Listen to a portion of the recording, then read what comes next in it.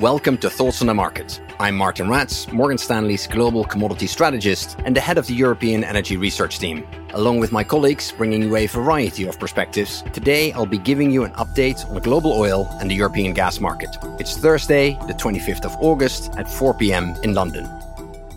As the world emerged from COVID, commodities have rallied strongly. Between mid-2020 and mid-2022, the Bloomberg Commodity Index more than doubled, outperforming equities significantly and fulfilling its traditional role as an inflation hedge. However, this rally largely ran out of steam in June, even for oil. For nearly 2 years, the oil market was significantly undersupplied. For a while, storage can help meet the deficit, but at some point, supply and demand simply need to come into balance. If that can't happen via the supply side quick enough, it must happen via the demand side. And so the oil market effectively surged for the demand destruction price. The price level where that happens can be hard to estimate, but in June, we clearly got there. For a brief period, gasoline reached $180 per barrel and diesel even reached $190 a barrel. Those prices are difficult for the global economy to absorb, especially if you take into account that the dollar has been strengthening at the same time. With the world central banks hiking interest rates in an effort to slow down the economy as well, oil demand has started to soften and prices have given up some of their recent strength.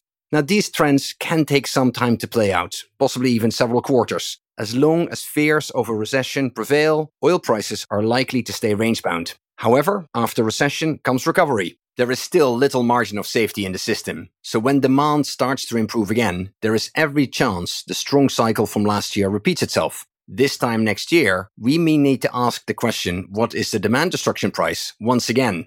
Now, one commodity that has defied all gravity is European natural gas. Over much of the last decade, Europe was accustomed to a typical natural gas price of somewhere between $6 to $7 per million British thermal unit. Recently, it reached the eye-watering level of $85 per MMBTU. On an energy equivalent basis, that would be similar to oil trading at nearly $500 per barrel.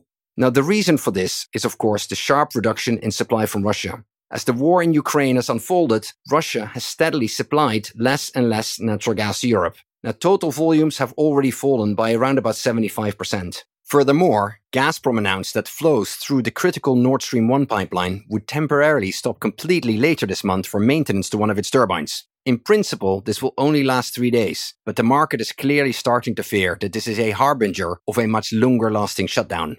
These exceptional prices are already leading to large declines in demand. During COVID, industrial gas consumption in Europe fell only 2 or 3%. Last month, industrial gas use was already down 19% year-on-year. With these demand declines, Europe can probably manage with the reduced supply, but to keep demand lower for longer, gas prices need to be higher for longer. The gas market has clearly noticed. Even gas for delivery by end 2024 is now trading at close to $50 per MMBTU, 10 times the equivalent price in the United States. The full implications of all of this for the European economy going forward are yet to become clear, but we'll be sure to keep listeners up to date on the latest developments.